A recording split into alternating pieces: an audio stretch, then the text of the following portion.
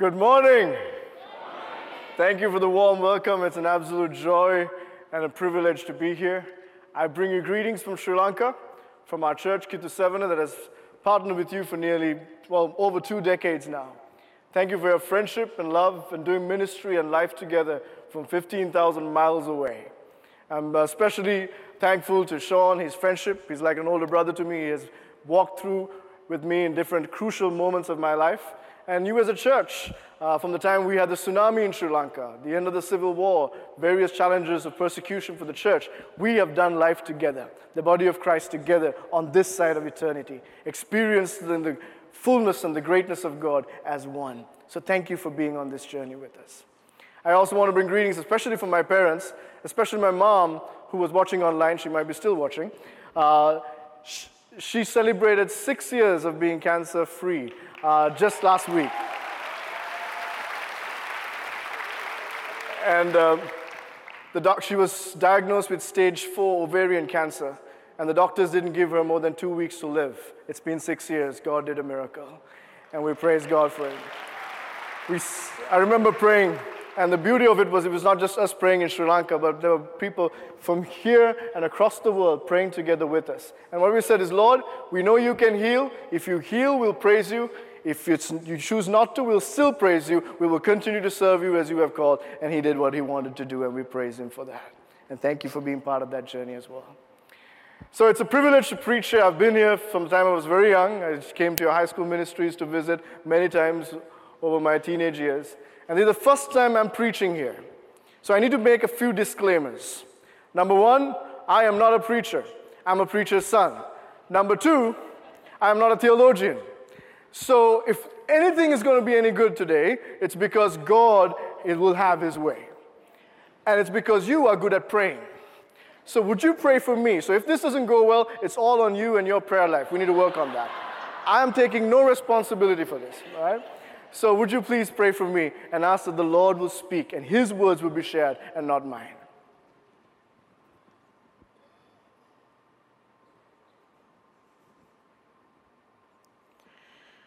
Father, we thank you for who you are and what you have done in our lives. Lord, we love you from the depths of our heart, and we seek to honor you, and we seek to be obedient to what you have called us to do. Lord, we don't want to live lives anything shorter than what you have called us to. Lord, we don't want to go through life just stuck in our own selfish ambition and our own mess. But Lord, looking up and seeing what you would want us to do. And Lord, living for others. Lord, we know that we are blessed to be a blessing. So Lord, teach us how to humble ourselves and walk on this journey. And Lord, I pray that the words that I speak will not be my own, but will be yours to your beloved children. Lord, I pray for less of me and more of you. And Holy Spirit, we pray that you take over now. In Jesus' precious and holy name I pray. Amen. Amen. So as you heard, we're from the island nation of Sri Lanka. It's an island the size of the state of West Virginia, but with 22 million people. We're packed in there. It's a beautiful island. In fact, Lonely Planet just named Sri Lanka as the #1 tourist destination for 2019.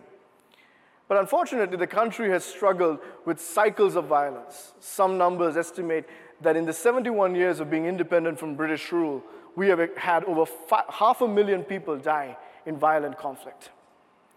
It's been brutal along ethnic lines, along religious lines, political ideology, you name it, there has been bloodshed. There's been a lot of injustice in the society in a war, post-war context.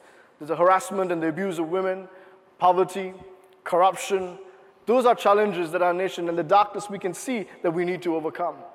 At the same time, the Christian community is less than 2% of the population, and with the Catholics altogether, we're about 9% of the population. And it's definitely a minority. And rural parts of the country, extremist groups have continued to attack and persecute churches. In this kind of context, my dad had the brilliant idea of becoming a full-time pastor. And not just sticking where it was safe and comfortable in the city or the country, he wanted to go to the rural areas and share the glory of the gospel.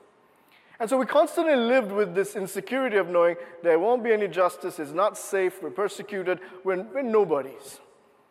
And to top all that off, I'm not just part of the smallest religious group, I'm also the smallest ethnic group in the country. So I grew up with this inferiority complex of saying, Lord, I'm an absolute nobody. I come from an island most people don't know of. I'm the smallest ethnic group and the smallest religious group of this country. You can see where I have insecurity issues. And so we would come to church and we would sing these great songs of God's glory and how He had loved us. But for me, I didn't feel that meant anything for us. Maybe not us. But then I read this scripture that I'm going to focus on today that had a transforming impact on my life and the way that I looked at my own identity. So if you would turn with me to the words of Peter in 1 Peter chapter 2, verse 9. Peter's talking to the New Testament church, and he says, "But you are a chosen people, a royal priesthood, a holy nation, God's special possession, that you may declare the praises of Him who called you out of darkness into His wonderful light. Once you were not a people, but now you are the people of God.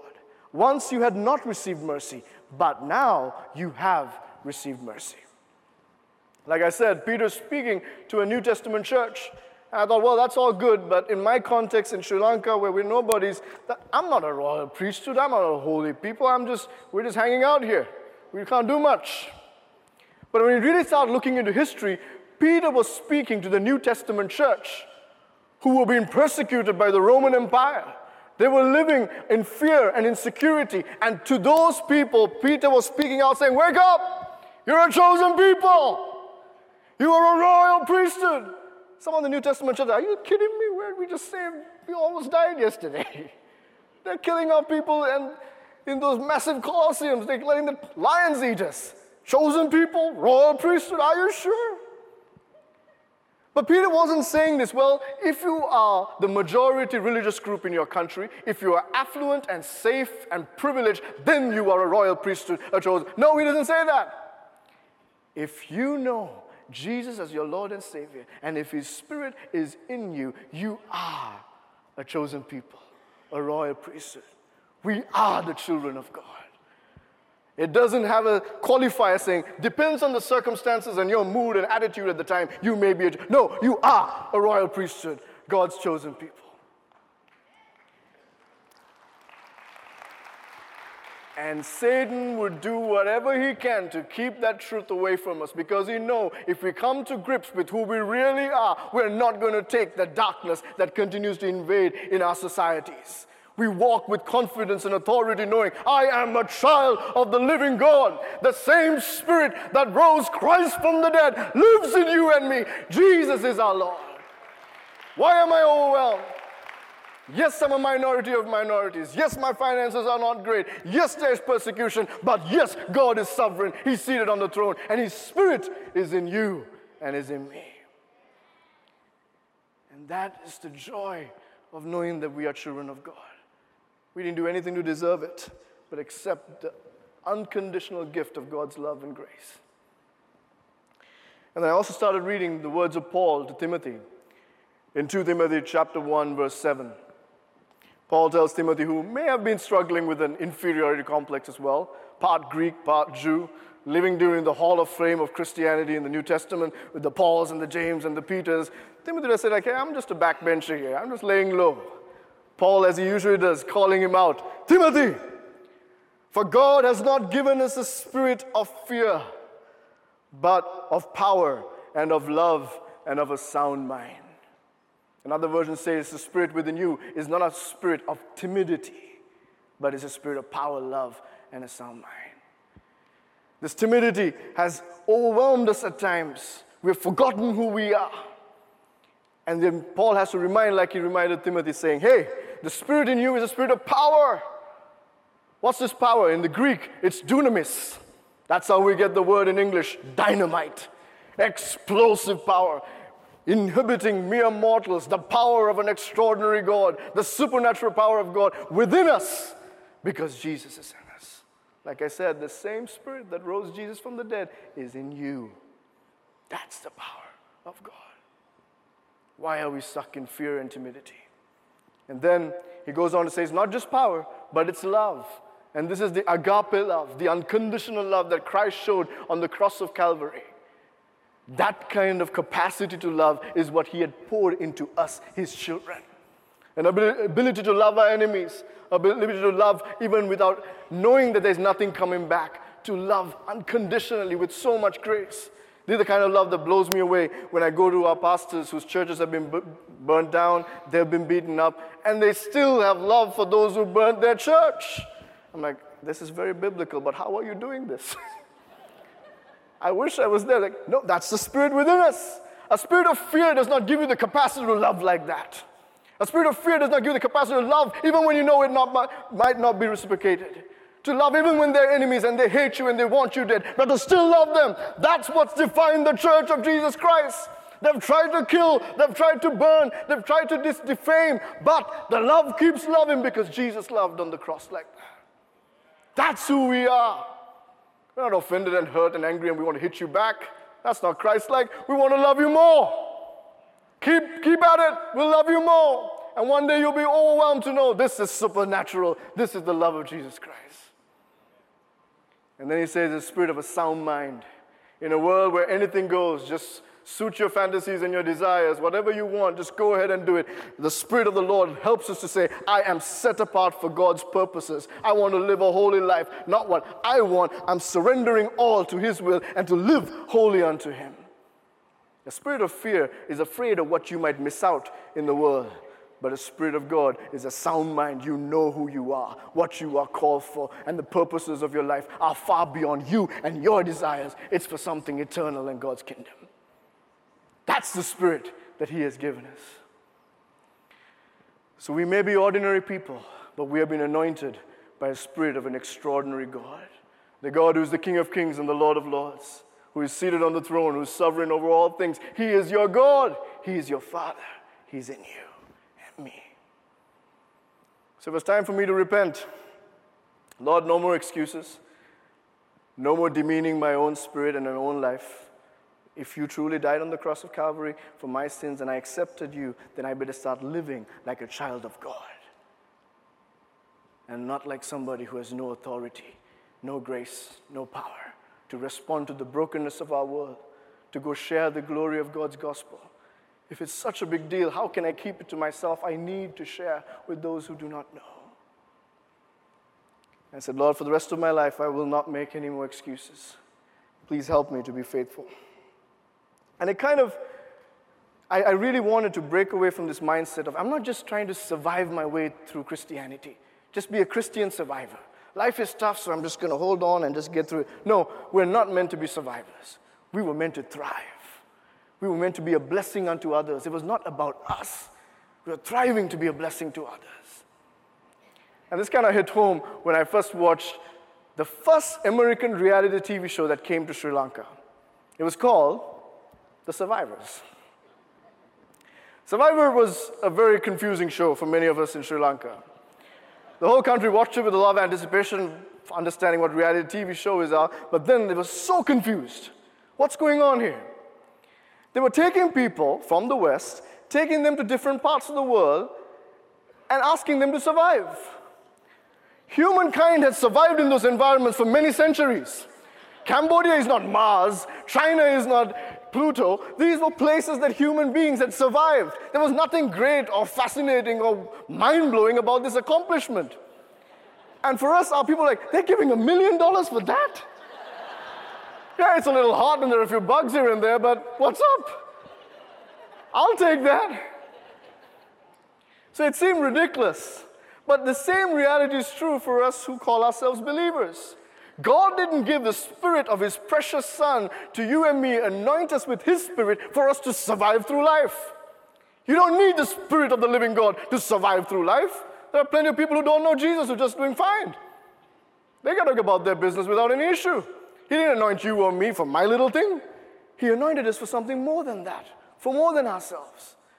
But sometimes Satan would just magnify the problems and the challenges and struggles that we have so big that we feel it's time to be timid. It's time to look down.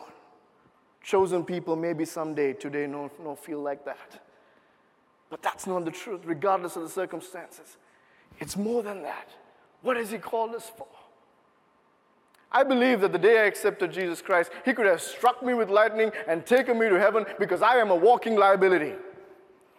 But He left me on earth for a purpose. So every day I want to live and say, Lord, what do you have for me? I'll do it. I don't have any agenda. What's your agenda? Help me to be aligned to that.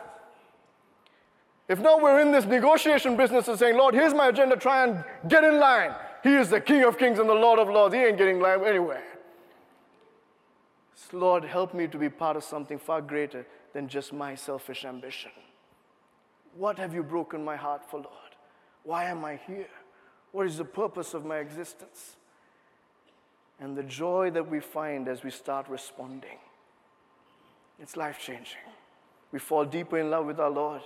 We become more grateful for what He has done in our lives. And we start seeing the brokenness of the world and see God use us to be His love and light. God did not call the church of Jesus Christ to be the light of the church. He called us to be the light of the world. And sometimes it's easier for us to stay within where it's comfortable. But why did He anoint you? Where are you going next? That's what I started asking myself. And so I remember as a young man committing my life to Christ again, and I had the opportunity to come to the United States for higher education. And I received a scholarship, so I was able to study. And I said, Lord, whatever you want, no more excuses. Just give me an idea what my next step is. I felt God telling me I needed to go to Washington, D.C. And so I applied for an internship in Capitol Hill. Now, not a great idea for a brown man in post-9/11 United States. Like, it was not a good idea. But I applied and I got selected. So here I was in the Capitol Hill working. And I was like, Lord, tell me, how can I serve? And one day I was praying, Lord, are you calling me to politics in Sri Lanka? Or are you calling me to ministry? What do you want me to do? How can I be obedient? I heard nothing. But the next day, when I went to work, my boss said, Prashant, I want you to come with me. There's a special movie premiering for all the senators and congressmen. I think you should come too. So he took me there, and the movie was Amazing Grace, the story of William Wilberforce, the man who abolished slavery, led the movement for abolishment of slavery in the United Kingdom and as a result in the Western world. And I'm watching this life story, and at one point in the movie, Wilberforce is saying, Lord, is it politics or ministry? Politics or ministry? I said, Lord, I don't have an answer yet, but I know you're listening. And I remember becoming very emotional, and I started crying while the movie was going on. And I thought I heard the senator from Texas say, the boy who looks like a terrorist is repenting. I remember saying, Lord, whatever it is, I know you're listening. And I continue to pray, continue to earnestly seek, Lord, what do you want me to do? Whatever it is. And I remember writing a vision down. What if there's a youth movement in our country to break these cycles of violence? What if we can bring reconciliation? Yes, I'm a minority, but what if we can start being part of the solution? What if we inspire our nation's youth to change this curse of violence? And we started writing it down. I remember sending it to my father, and he wrote back and said, very ambitious, but keep praying. I'm glad God is leading you this way. And then the next day, I had a call from the ambassador from Sri Lanka to the United States. He said, son, you're from Sri Lanka and working on Capitol Hill. I was really intrigued. I'd love to meet with you. So I met with him, and I'm trying to say, okay, let me try and impress this guy because he might give me a recommendation letter for graduate school. He was not impressed.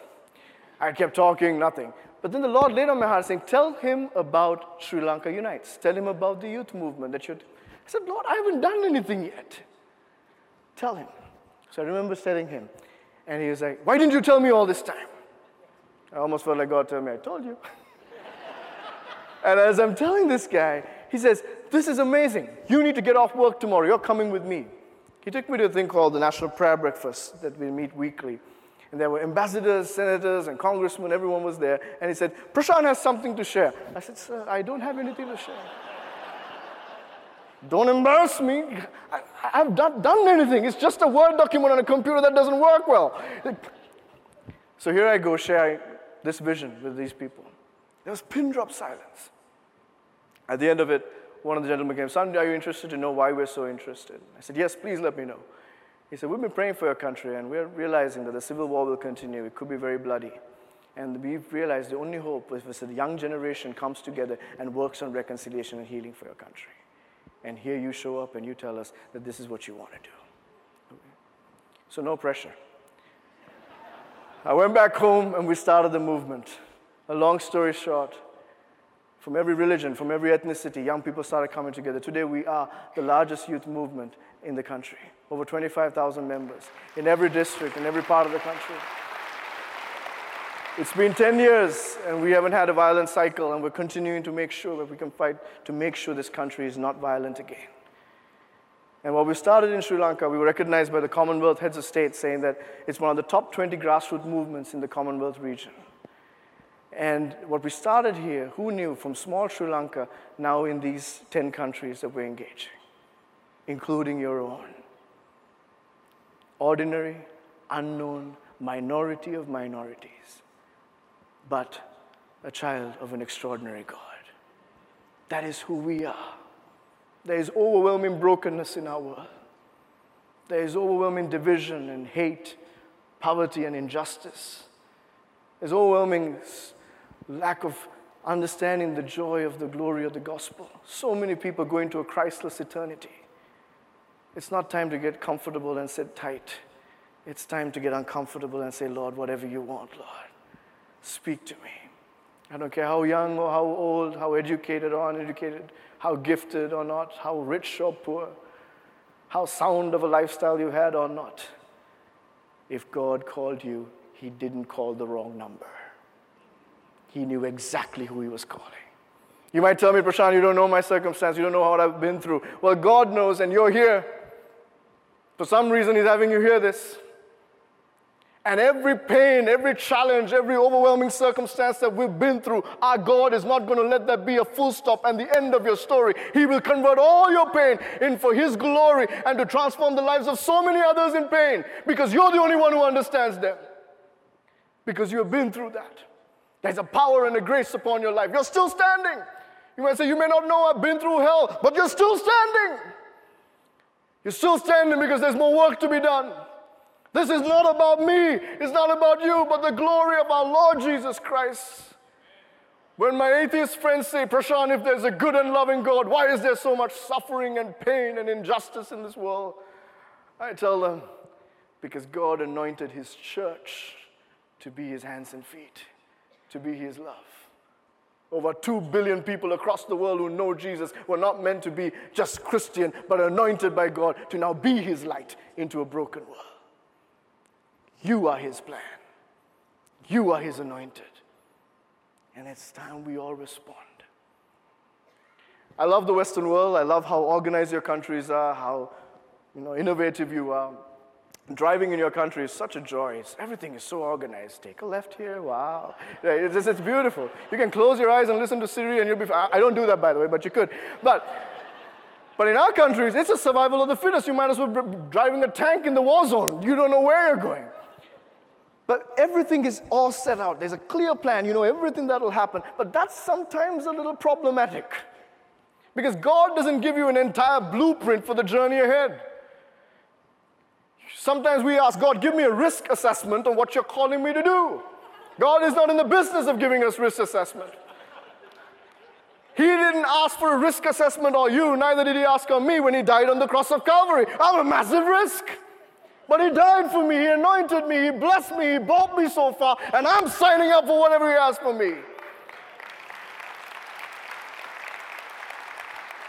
It says, the psalmist says, thy word is a lamp unto my feet.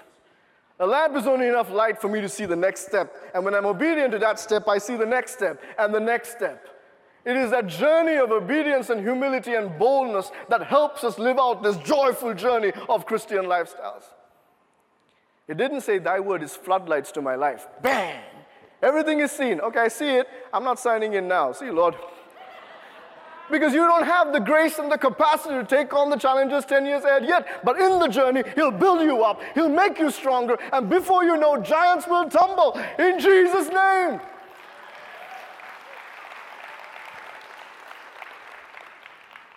You are blessed to be living in this country. You have been blessed with a good foundation that your country has inherited. But it is up to this generation to now build on and not let go. There is so much work to be done. God has not done blessing the American church to be a blessing unto the nations. Let's not stop and talk and write history yet. We've got to make history.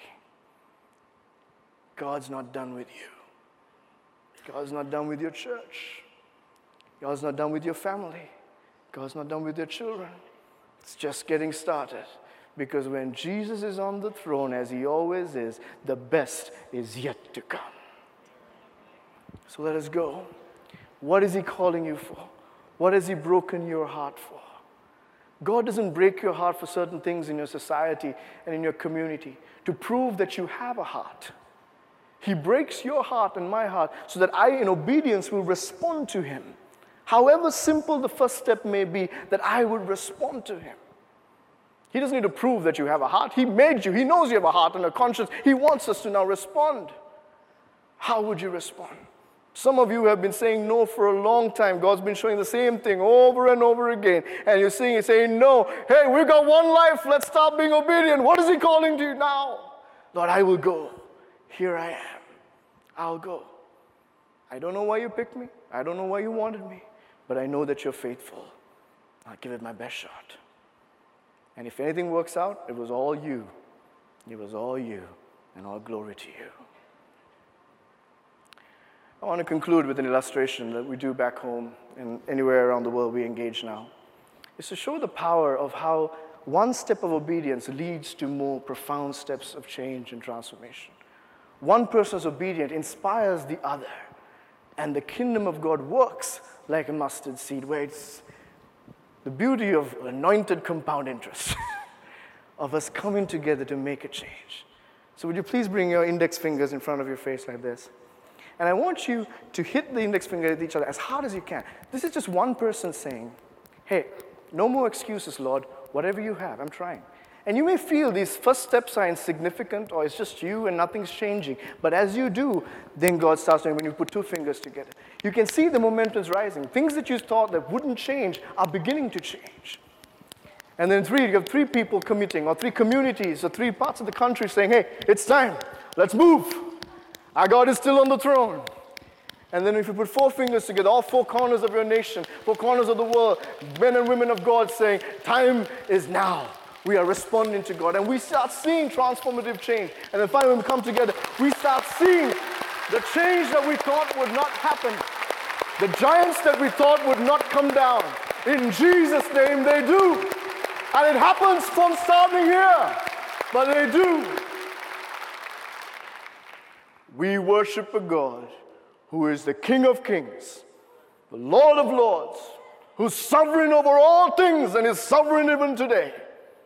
And he has loved you, called you by name, anointed you to go change the world in Jesus' name. Starting with your community, this state, this nation, and the ends of the earth. That is why we live. We were meant for God's purposes. Amen. Amen. Let us pray.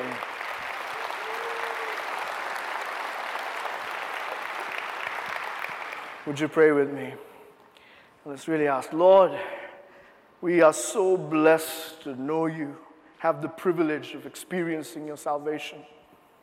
And Lord, then on top of that, to be anointed by your Spirit, to be prophet, priest, and king to our world, to live a life beyond our own selfish ambition, to live for kingdom purposes, to live not for ourselves, but to be a blessing. Lord, to be the light of the world and not just try to fight fires in my own life. Lord, I pray that you would raise up young and old, men and women, rich and poor, from every background to stand tall now and say, God made me worthy.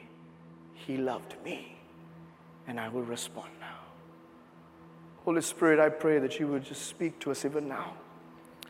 For people who have been giving excuses or really afraid or wondering how I could respond, or saying, is it too late? I'm too old.